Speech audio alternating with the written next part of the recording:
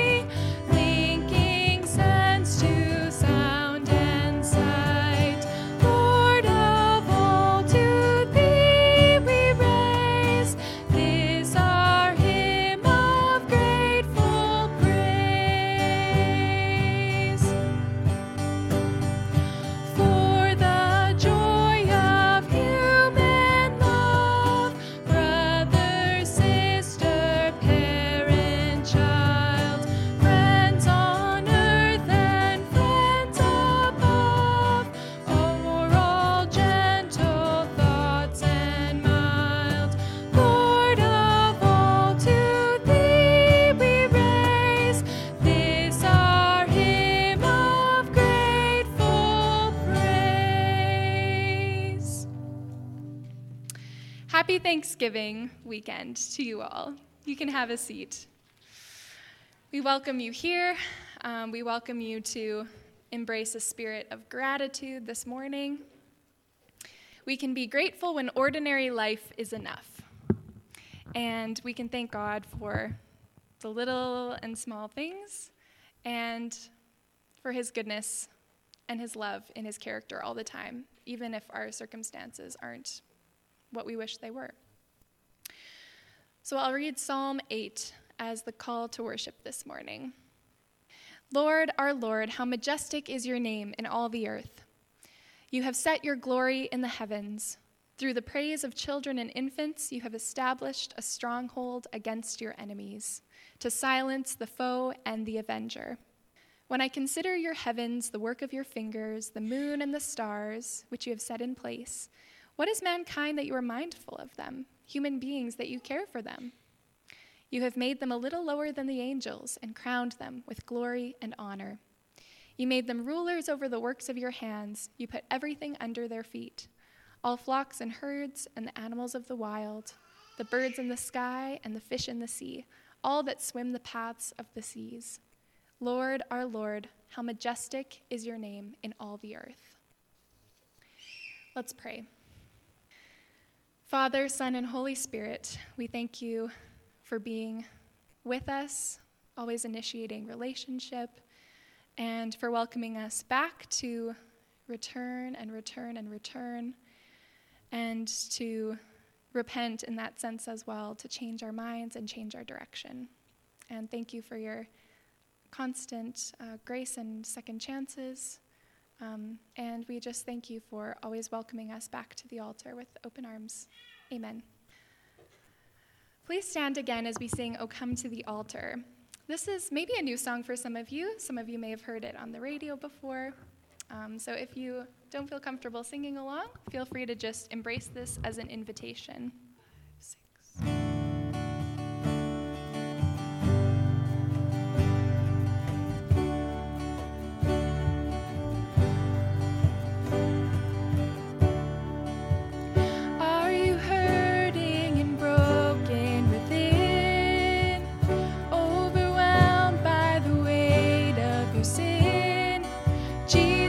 Is calling. Have you come to the end of yourself? Do you thirst for a drink from the well? Jesus is calling. Oh, come to the altar. The Father's arms are open wide. Forgiveness was bought with the precious blood of Jesus Christ.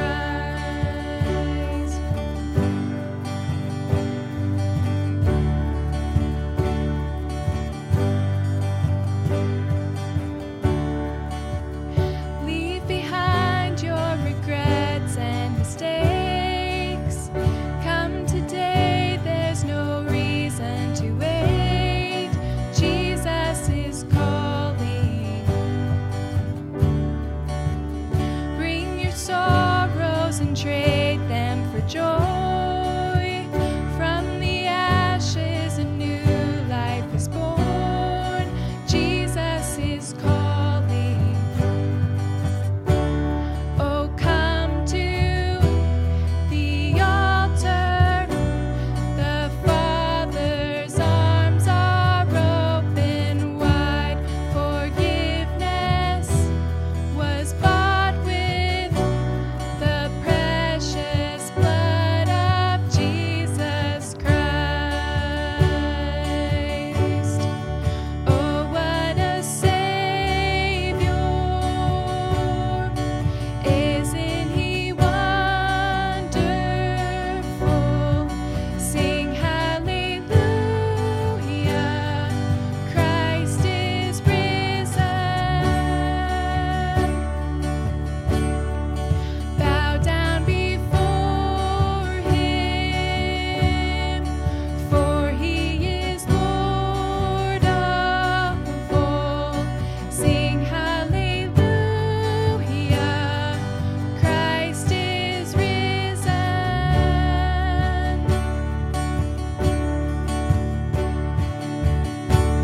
Oh, come to the altar.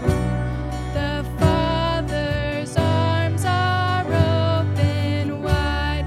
Forgiveness was bought with the precious blood of Jesus Christ.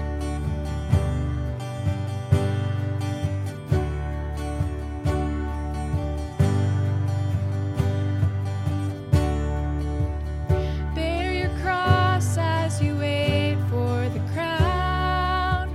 Tell the world of the treasure you found.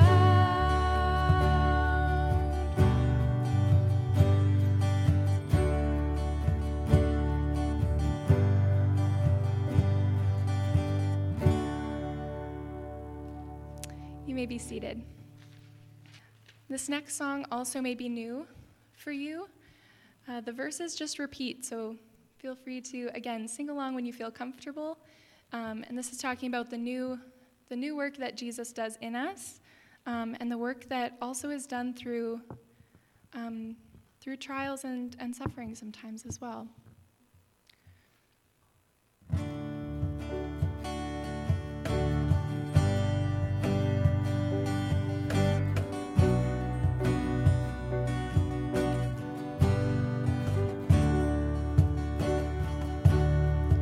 In the crushing, in the pressing, you are making new wine.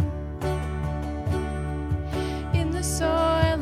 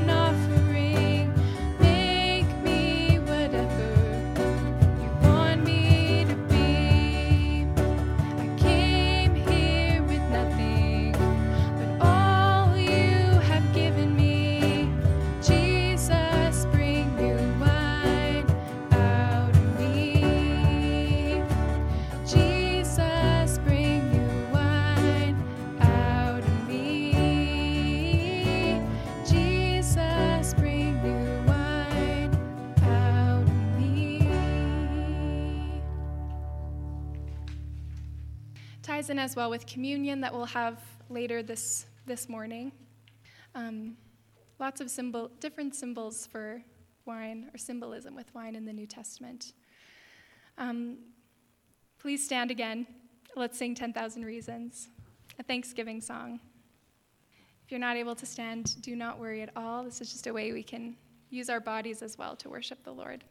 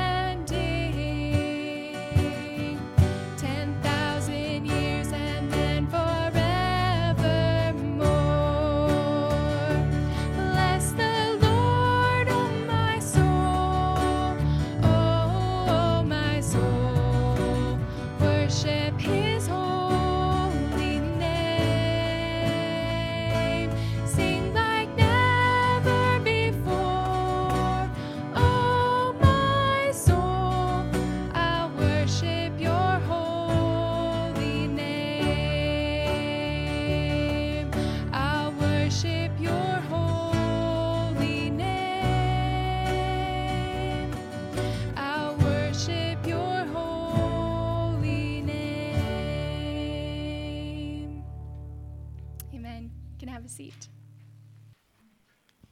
Gratitude is a practice, and so we can practice it together. I'll let the worship team have a seat. And if you have your Bibles, please turn to Genesis. Don't have to turn very far. Genesis chapter 1, 26 to 31, and then we'll also read Genesis 3, 1 to 13. So if you want to have your thumb in one spot so you can easily turn. First, we'll read Genesis 1, 26 to 31. Originally on the worship schedule, it had said Genesis 1 to 3, and that would have been a lot of reading. So thankfully, Pastor Russell shortened this, so I wasn't reading 3 chapters. It's all the word of the Lord, though. Verse 26, then God said, let us make mankind in our image, in our likeness, so that they may rule over the fish in the sea and the birds in the sky, over the livestock and all the wild animals, and over all the creatures that move along the ground. So God created mankind in his own image. In the image of God, he created them. Male and female, he created them. God blessed them and said to them, be fruitful and increase in number, fill the earth and subdue it. Rule over the fish in the sea and the birds in the sky and over every living creature that moves on the ground. Then God said, I give you every seed-bearing plant on the face of the whole earth and every tree that has fruit with seed in it. They will be yours for food. And to all the beasts of the earth and all the birds in the sky and all the creatures that move along the ground, everything that has the breath of life in it, I give every green plant for food. And it was so. God saw all that he had made, and it was very good.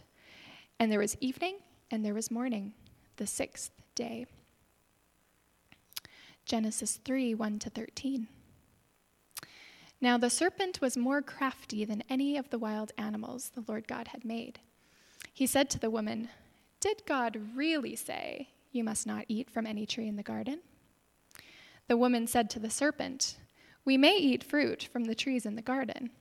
But God did say, you must not eat fruit from the tree that is in the middle of the garden, and you must not touch it, or you will die. You will not certainly die, the serpent said to the woman, for God knows that when you eat from it, your eyes will be opened, and you will be like God, knowing good and evil. When the woman saw that the fruit of the tree was good for food and pleasing to the eye, and also desirable for gaining wisdom, she took some and ate it. She also gave some to her husband who was with her, and he ate it. Then the eyes of both of them were opened, and they realized they were naked. So they sewed fig leaves together and made coverings for themselves. Then the man and his wife heard the sound of the Lord God as he was walking in the garden in the cool of the day, and they hid from the Lord God among the trees of the garden. But the Lord God called to the man, where are you? He answered, I heard you in the garden, and I was afraid because I was naked, so I hid. And he said, who told you that you were naked? Have you eaten from the tree that I commanded you not to eat from? The man said, the woman you put here with me, she gave me some fruit from the tree, and I ate it. Then the Lord God said to the woman, what is this you have done? The woman said, the serpent deceived me, and I ate. Good morning. Happy Thanksgiving. I guess that's tomorrow. It's always today in my family. It was always a Sunday thing. But let's bow now and dismiss all the little ones to Children's Church. Dear God, we thank you for the little ones in our congregation, and we pray that as they go to Children's Church now, there will be many good times to be had, many good things to learn, that their eyes will be open to you in new ways. And we also pray for the teachers, give them the words to say, and give them whatever it is they need to be there with these little ones now. We pray this in your name. Amen. All right, dismissed. Down, that way. If you have your bulletins on you, now is the time to pull them out. The first thing that you will find on there is a reminder that today, everything that you give to the offering in the box in the back will go towards the Refugee Fund. As you heard last Sunday, there are a number of reasons that it is coming up short, namely due to inflation and also due to rent being paid a couple months before Bilal and Fatima got here because of delays in processing. And so we are a little bit behind on that one. So if you could give freely on this Thanksgiving, that would be appreciated by them for sure. Wednesday, 7 p.m., prayer meeting at the church. I'd encourage you to come. Then next Sunday, 9:45, Sunday school, 10:45, worship service. There's also girls' Bible study, teens' Bible study, youth on Thursday at 7 o'clock? 7:30. I will get that right yet. 7:30 at Dawson and Beth's house. Skipping down, October 23rd, there is going to be a Thanksgiving supper, finally returned after all of these years. I am excited for that. 5:30 here at the church. Please bring a dessert. Invite your friends. It'll be a good time. There's also a sign up on the back of the things that we still need everybody to cook in order for it to be a great meal yet. So make sure to keep a look at that. Next, volunteers needed for Kids Connect still. Talk to Christine Murray. Also, I would continue to encourage you, make sure to pray for Kids Connect. That is starting up very soon, October 26th. I think that's only 3 weeks away. And so we want to pray for Kids Connect here as they are getting those last details into place, and also for when they are going throughout the year as well. Also, November 13th, senior celebration is coming back. It is going to be held at the Summerfeld Church this year. I believe Rhineland is the one on deck to be running it. So that is November 13th at 2:30. All right. Then, looking at our items of prayer. The first one there, municipal elections are coming up soon as well. I believe the 26th is when our municipal elections are going to be. The full slate of candidates is already down. I'd encourage you to look over their platforms, but we're going to want to pray that God works through the elections to help North Norfolk over the years to come. We always want to pray for our elected leaders, so we will want to keep them in our prayers now.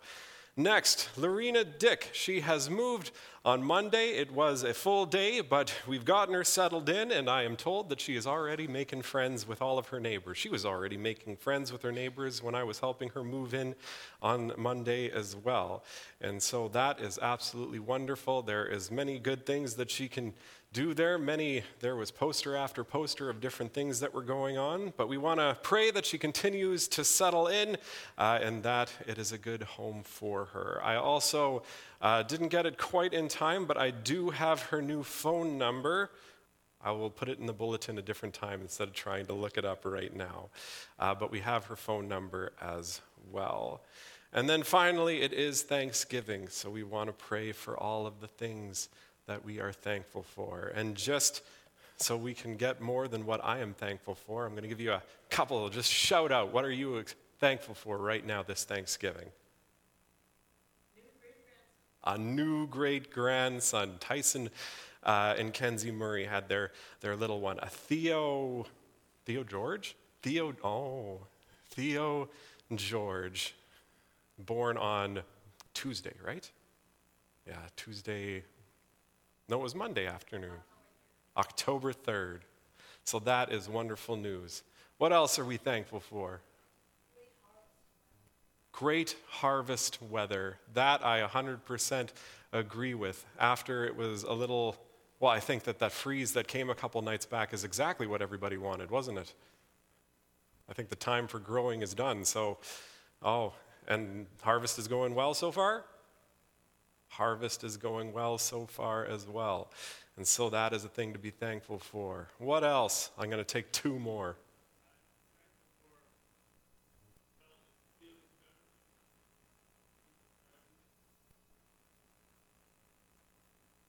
Oh, Michelle is feeling better. There's still work to be done, but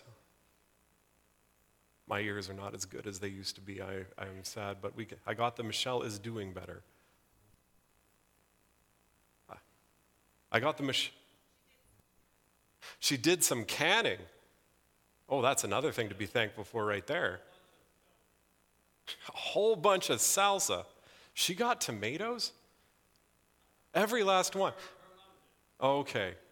I don't know what it was this year, but like every last one of our tomato plants and corn, just nothing. They grew very nice and then just... That's true. We are being thankful, and I'm going to be thankful for the beans and that. Oh, and plenty of sunflowers. As big as houses our sunflowers are. And one more. For all the church people. That I certainly can pray an amen to as well. All right. Then why don't you bow with me in a word of prayer. Our God, we come before you this morning, first off, saying thank you for so many things. On this day, we take stock of our lives a little bit this weekend, and we think of all of the things that we really praise you for. It's something we know that we should do every day, that we should make a very concerted effort to do, but at the same time, having this weekend to make sure that we do, that is a good thing too. We want to thank you this morning for new life. We want to thank you this morning for Theo George, named for his grandfather. We want to thank you that the pregnancy went well. We want to thank you that this little bundle of joy came into the family as quickly as he did, and we want to thank you for the life that he will live and the joy that he will bring. We pray a blessing on his life and on the parents as they now raise him. And we want to also say thank you for Michelle. With all of the ups and downs of her cancer over the years, it has been a hard journey, so that now that she is looking to be good again for this time, good enough to make salsa even, oh Lord, that sits in us well. We say thank you for being the great healer that you are in her life. And we pray, please continue on being that great healer in her life as well. And Lord, we want to thank you for the weather all around us. We want to thank you for the frost that it came when it did. And now we want to thank you that the next week is looking pretty nice to be outside as well. God, we pray that the rest of harvest continues to go well. We pray that it is a bountiful harvest. Lord, we pray for safety in it as well. But we say thank you, Lord, for what has been. And finally, we also want to say thank you. Here's the part where I forget the last thing. I have a terrible memory sometimes. Can somebody tell me what it was? Oh, that's a terrible one for me to forget. God, I want to say thank you for all of my friends here this morning.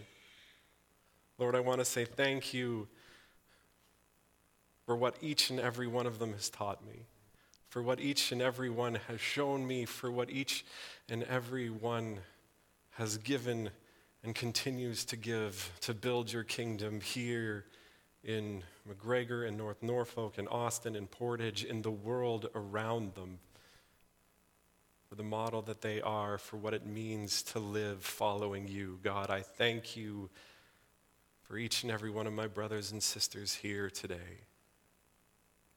I want to pray a blessing on them over the week to come as well. Thank you. And God, we also want to thank you for Lorena.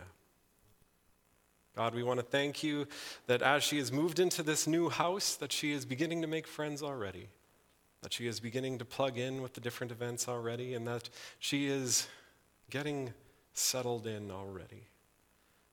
Lord, we pray that it will continue to be a blessed time, her being there. We pray that there will be more friends to be made. We pray that she will find what she needs to truly run. God, we want to put that before you this morning as well. We also want to thank you for all of the many people that helped her move on Monday. The Wrights, Sawatskis, her family, for everyone else that came as well and that helped over the year, over the time. Lord, we want to thank you for each of them. We want to thank you that we can see you in the help that they gave. And Lord, finally, we want to thank you for the country we live in. We want to thank you for the municipality we live in, the town we live in, and all of the blessings that you have given to us. And as the elections are coming up, God, we pray that you will bless them. God, we pray that the outcome will be exactly what it is that you want the outcome to be. And we pray that out the far end, even if we do not see it directly, we will see your kingdom built as a result. Lord, all of these things we bring before you this morning. And all of these things we lovingly lay at your feet. In your name we pray. Amen. All right. Today, we are returning to what it means to live in faithfulness. Last week, we began our journey exploring what it means to live in faithfulness by defining our terms. And if you weren't there for it, I guarantee you it was much more interesting than it sounds. But what we came to is that what it means to live in faith, what it means to live in faithfulness, is living in trust and reliance on a God who has proven himself worth trusting and relying upon time after time after time again. That is what it means to have faith as a Christian. That is what it means to live in faithfulness, to live in trust and reliance on God. And this week we are going to begin building out what that actually means to our day-to-day life by looking at two passages that at first glance don't seem to have anything to do with living in faithfulness. But as we're going to see, actually undergird the whole thing. They're actually deeply, deeply connected. And so if you have your Bibles on you, I'd encourage you to find the two hardest passages in the Bible by a long shot, Genesis 1 and then Genesis 3. In Genesis 1, we're going to be focusing particularly on verses 26 and 28, and in 3, I think up to verse 13. But there's going to be some pretty dense theology stuff, but incredibly important as well.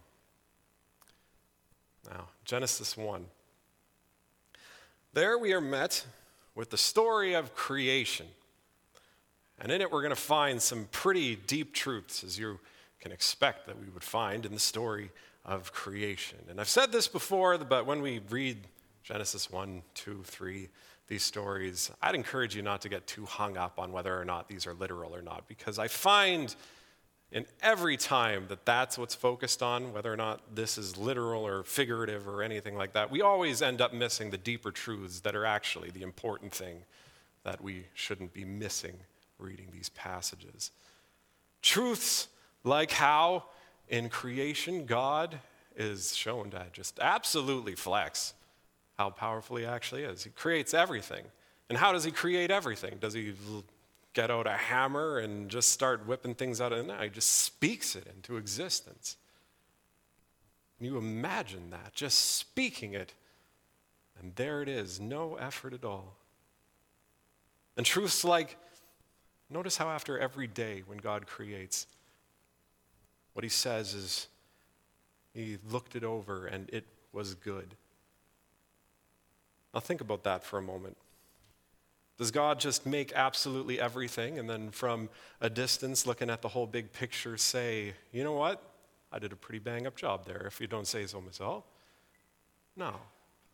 Every last one of the days, after everything is put into its place, put with care and lovingly placed where it is, that's when he says that it is good.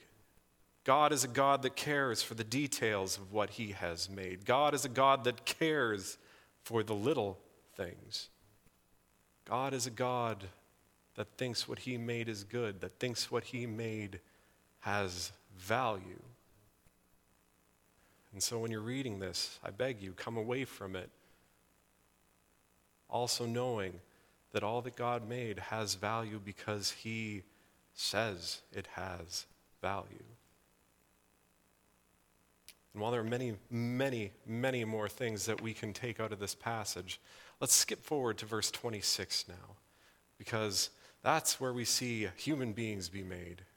And so that's clearly what we're going to care about the most. But there we read, let us make mankind in our own image, in our own likeness, so that they may rule over the fish in the sea and the birds in the sky, over the livestock and all the wild animals, and over all the creatures that move along the ground.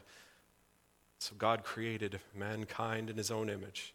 In the image of God he created them. Male and female he created them. And God blessed them, and he said to them, be fruitful and increase in number, fill the earth and subdue it. And so it is that we people enter the grand story. And as we do in these short verses, we learn three unbelievably important things about what it means to be a human being, what it means to be human. Let us make mankind in our own image so that they may rule over what I have made. God begins.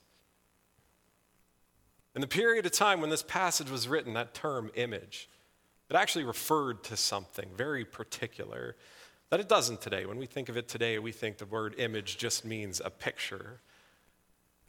But in those days, the word image kind of means more like a flag.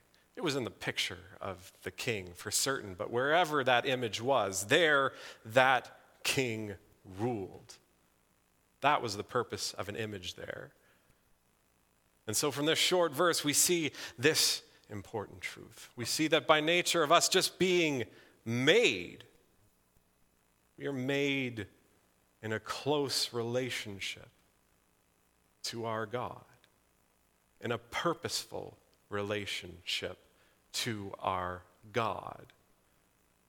We cannot exist without our God. And so we know our relationship with the Lord has to be a part of what it means to be human. And from this verse, we also see that just by being human, we also are made in a relationship with the rest of everything God made as well, with the rest of God's creation that he made as well. We see that because we are made on the second half of day 6. We are made as a part of that creation. God doesn't go off and make us somewhere completely separate and then place us there. No, he makes us as a part of that creation. When we eat from that creation. And we're also in charge of that creation. We learn from these passages in the name of our Lord to reflect that rule of the one who cares for the smallest of details, for the one that loves what he has made.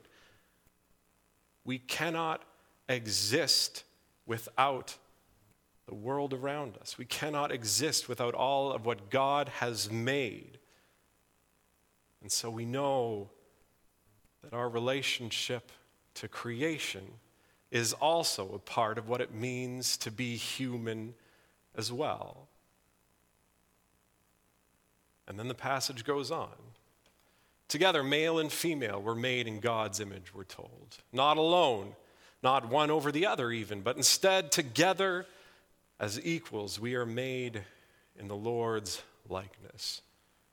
Why male and female? Well, that go forth and multiply part, and the next verse is going to say something about that.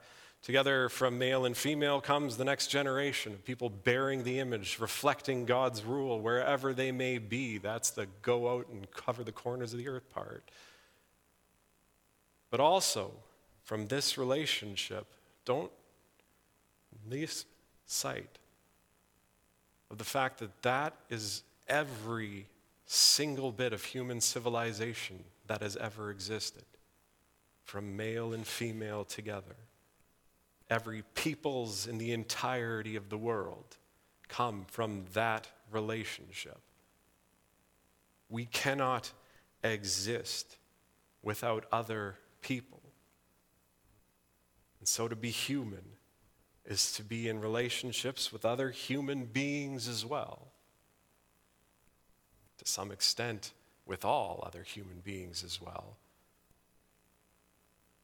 And so it is that we see in these few short verses these three incredibly important truths as to what it means to be a human being. It means that we are created to be, that we are supposed to be in three kinds of relationships: with God, with creation, and with everyone else as well. These three relationships, they define us as human. And so it is that if these relationships are strong, then we are doing pretty okay. But if they are not, well, we're going to see that in the next chapter.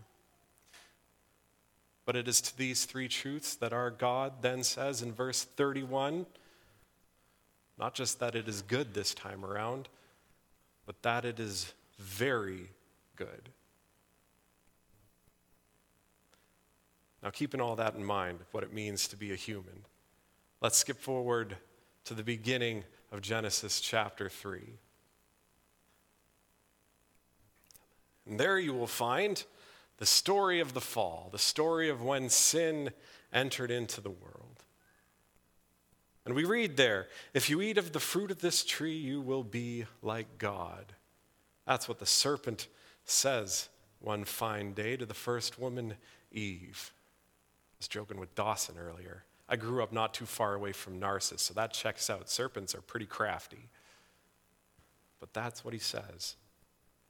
And the fact that this is what a snake says to Eve means, again, maybe don't get too hung up on whether or not this is literal or not. Instead, focus on the deeper truths that are being said here. And we read that Eve succumbs to that temptation, because who among us wouldn't succumb to that temptation? Who of us wouldn't want to be more like God? And so she eats of the fruit. And then does Adam, the first man, as well. And then in quick succession, a bunch of big things happen. Adam and Eve both realize that they are naked, and they hide from one another. And then God appears, and we're told that Adam and Eve hide from him as well. Then, when they finally do speak to our Lord, and they spill the beans as to what it is that they had done this thing that they were expressly told not to do by our God, then we see those three relationships that define what it means to be a human being. We see them absolutely flipped on their head. Why did you do this thing I told you not to? God asks. First, Adam answers, because this woman you made me do it. And somehow in a single sentence, he blames both God and Eve for something that he chose to do, that he did wrong. And then Eve defends herself, because the snake made me do it. And so we see Eve blame the creation she's supposed to be ruling over. She blames it also for a bad decision that she ultimately made. That's some pretty unjust ruling right there. Sure, they were tempted, but it's them that made the decision. There's one question from God. Why did you do this? Two answers from us. And all three of the relationships that define what it means to be human are in an instant thoroughly shot through with sin, thoroughly damaged. And so they remain until this very day. This is the great truth that you will find in Genesis 3. That this is what the fall is all about. That this is what sin is all about. It is about the damaging of these relationships that define what it means for us to be human. Every time you sin, even to this day, every time you cheat, every time you steal, every time you whatever, this is what's happening. When you sin in some way, you are further damaging these relationships that make you human. When you sin, you are, through your actions, dehumanizing yourself. Because that's what happens when you stretch and warp and strain and hurt the relationships that make you a person.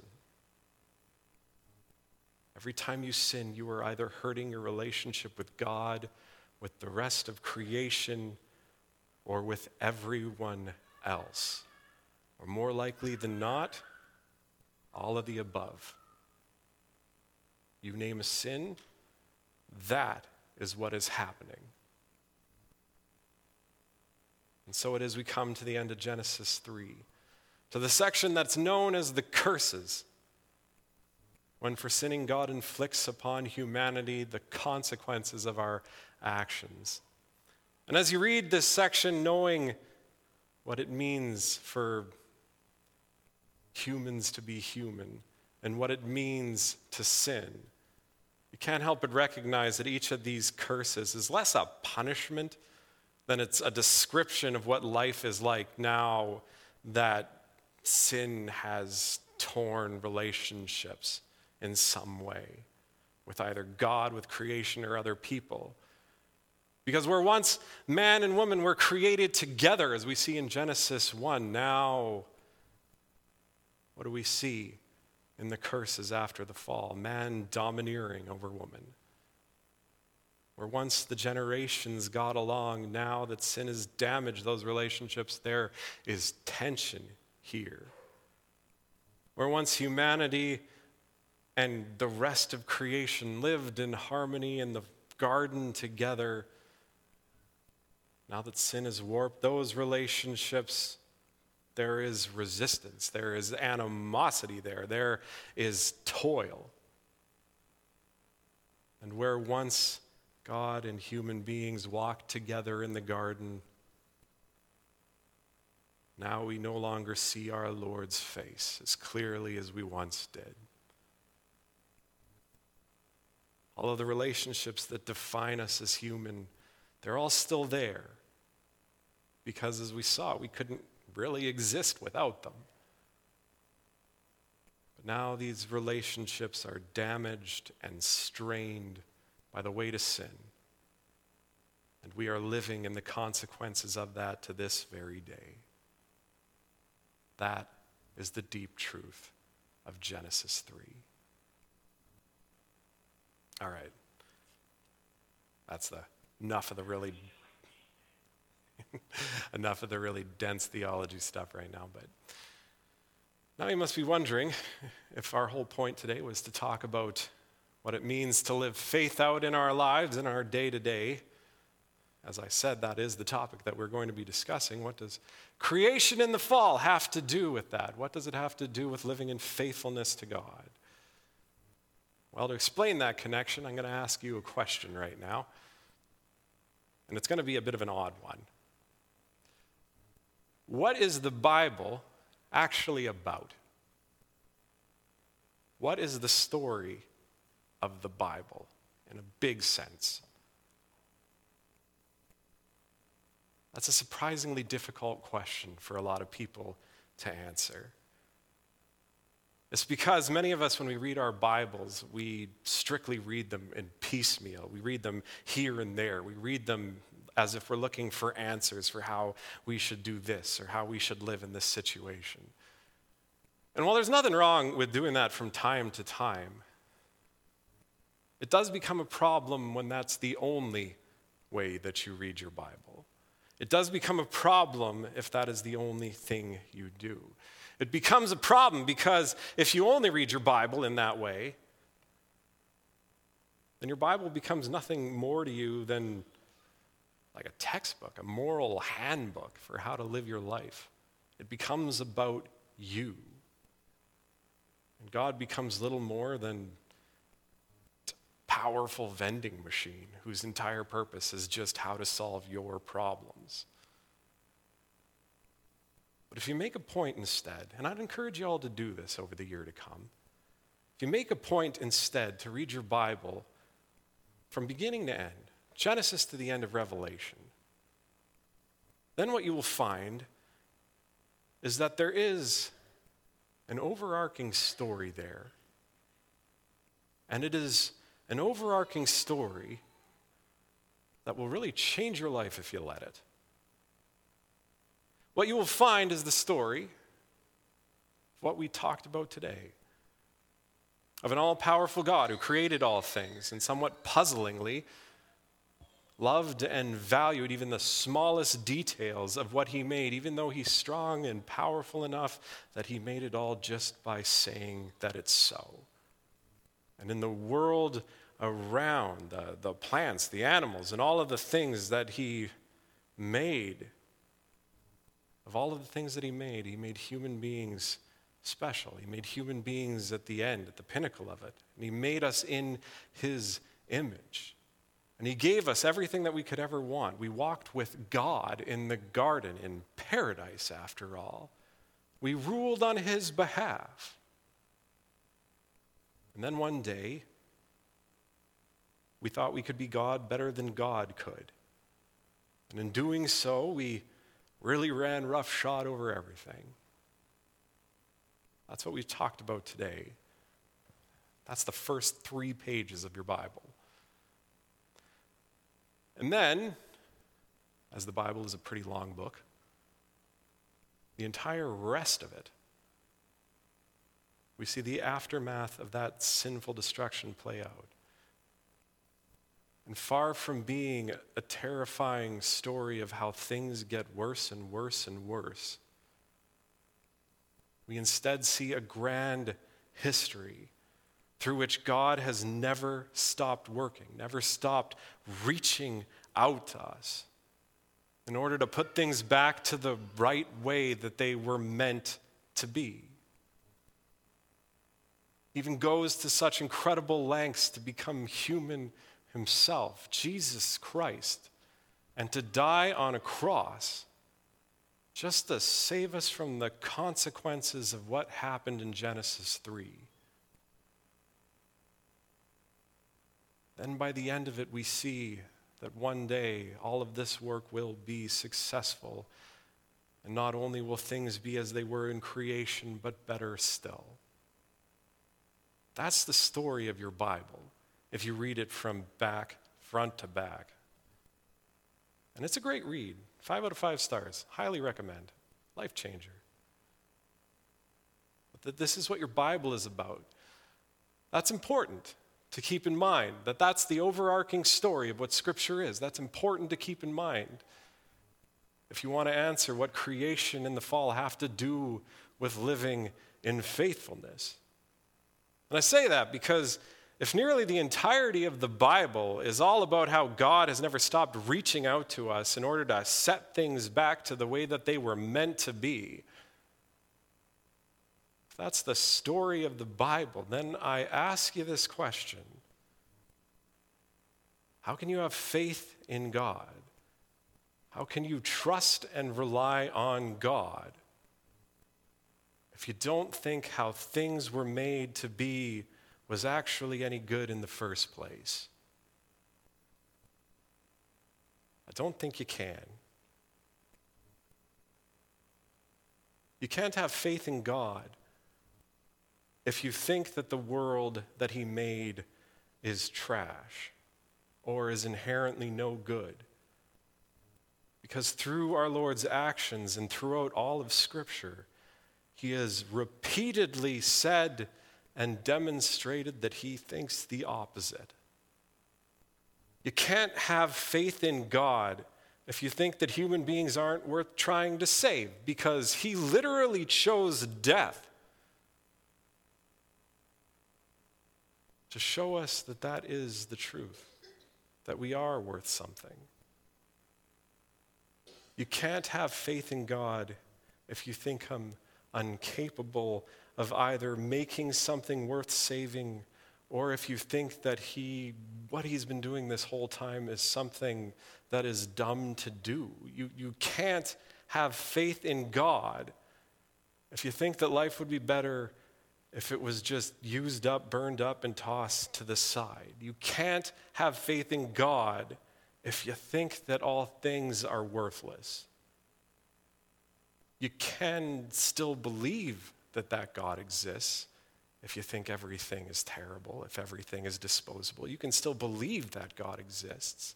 You can still even believe that our God exists if you think that everything is worth nothing. But you can't trust and rely on him. You can't have faith in him. Because as we have seen, what faith is, trusting and relying on God. How can you have faith on God if everything that you think that he does is worth nothing? No, to have faith in God has to mean trusting and relying on the belief that all the life that God has made and that he values is worth valuing as he says it is. To have faith in God has to mean the trusting and relying on the belief that there is hope, that there is goodness left in this world that he caringly made, and that it is worth living your life for. To have faith in God has to be to trust and rely on the belief that God has known what he is doing all of this time, and that it's the best thing that we can possibly do to help him recover that as well. And it's here what we have been discussing today about creation in the fall run headlong into what it means to live in faithfulness to God. Because if to have faith in God is to believe that he knows what he is doing as he keeps reaching out to us to set things back to the way they were before sin tore the relationships that define us all to shreds, then to live in faithfulness to God has to mean to live in such a way that we join in the work that it takes to set those relationships back to right. And we can do that by working to live not in the curses of the fall, but instead by building up the good relationships we find in creation. We can do that by working to set the relationships that define us to be human to right. And there is real hope to be found in that. So what it means to live in faithfulness to God, what it means to live in trust and reliance on him, has to mean that we are working on our relationship with God. We may not walk next to each other in the garden anymore, but that doesn't mean that we cannot spend time in his presence. We are made in his image after all. So read your Bibles to find out who our God is. Spend time in prayer, actually in conversation, praying as our Lord Jesus teaches us to in the Gospels. Work on your relationship that defines you as human being. Work on your relationship with God, and you will be living in faithfulness to him. At the same time, to live in faithfulness to God is to work on your relationship with the rest of creation as well. We are called to rule over creation on behalf of the God who loves it and cares for it in detail. So work to cultivate in yourself that same level of love and appreciation for the world around you as well. Be in awe of the world that our God has made. See its value. Help to heal it as it needs healing, and that means quite a lot right now. Learn how you can help God's creation to not just get by, not just decline, but to actually thrive. Because that is what it means to be a good ruler that we were made to be. So work on your relationship with all of the rest of creation, and you will be living in faithfulness to God. And to live in faithfulness to God also means to work on your relationship with other people as well. Together we are made in God's image, after all. So instead of caring so much about all the ways that we are different, who is above and who is below in the hierarchy of all things, instead work to build those relationships with other people instead. Reconcile when we are torn apart. Care for the well-being of others rather than only your own. Spread the good news that people are loved and are inherently worth something because God made us in his image and shows us that this is the truth in everything that he does. And then do the hardest part of all. Don't just say these words, but live that out in your day-to-day. Make the world around you the kind of place where all of human life thrives. Work on these relationships with other people, and you will be living in faithfulness to God. And finally, learn to care for yourself as well. You're made in God's image, after all, and so how can you live in faithfulness to God if you don't think you're worth anything? He disagrees with you profusely. And so care for yourself as our Lord cares for you.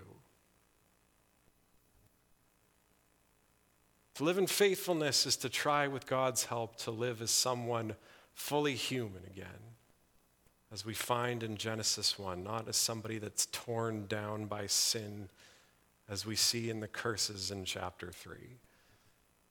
We are to live as someone defined by our good relationships and not by the sin that has come to strain them. That is what creation has to do with living in faithfulness. That is why we should live in faithfulness, because by doing so we will see the goodness that is all around us in creation brought up. And as we will see over the weeks to come, living in this way undergirds everything else about what it means to live in faithfulness to God as well. Because this is what it means to not live in sin, but in faith to our Lord, as Jesus teaches us to do and as Paul teaches us to do. This is what it means to build the kingdom of God as well. It is to help in our own ways and in our own lives and relationships and in the world around us to reclaim what paradise once was and can be again. Amen. This morning we are also having communion, and so I'd like to ask the servers to come up. And what we see in communion fits right in with our passage today. Because what we see in communion is all of the believers of Christ coming together once again in our God. We read in 1 Corinthians, "For the tradition I received from the Lord and also handed on to you is that on the night he was betrayed, the Lord Jesus took some bread. And after he had given thanks, he broke it, and he said, 'This is my body, which is for you. Do this in remembrance of me.' And in the same way with the cup after supper, saying, 'This cup is the new covenant in my blood. Whenever you drink it, do this in memory of me.'" In McGregor EMC, we believe that communion is open to all people. If you have little ones with you, though, I will ask that you make that decision for them yourself. Please bow with me in a blessing. Our God, we thank you for showing yourself to us after all this time. We thank you for reaching out to us over all of the many long eons to bring us back to yourself, to reclaim and to set right everything around. And God, we thank you so much that now, as we have this time of communion, we can see you clearly. We can see the work that you are doing in your church clearly, and we can see our relationship with you rebuilt. Our God, we pray as we have this communion, as it is being handed out to us, that we spend that time reflecting on our relationship to you and also with everyone else, and that you will convict in us if there is anyone that we need to set things right with, so that we will go and do that the moment the service has ended. God, this we put before you. Amen.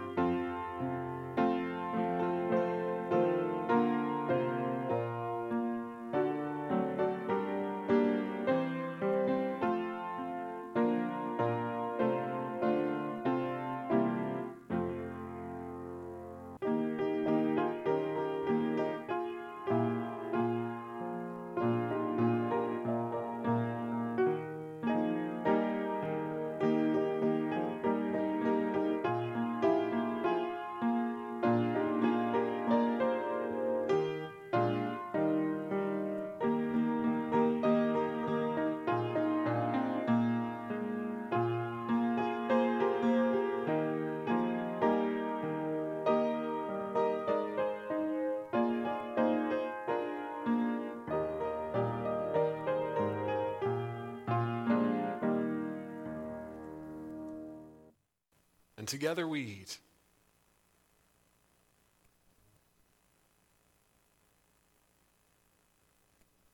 And together we drink.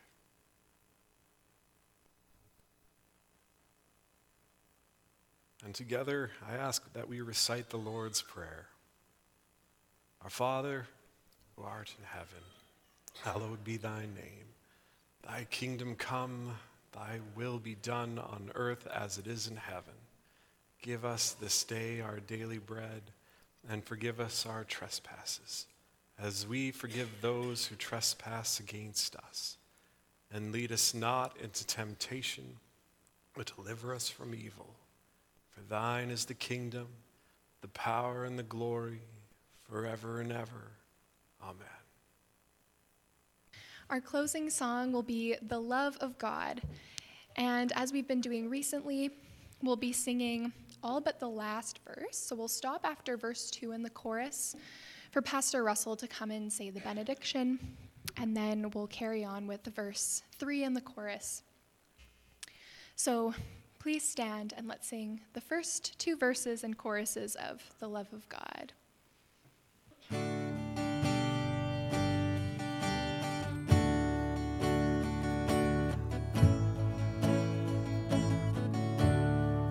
The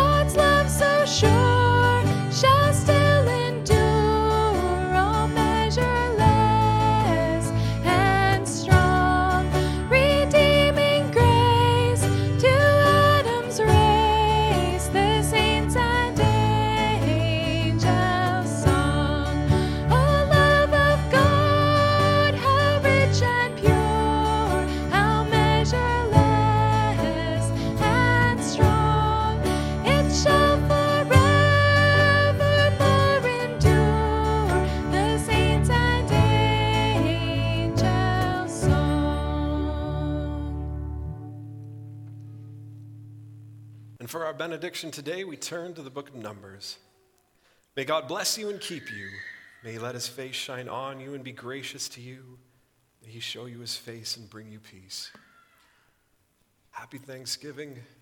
Go now and serve our God.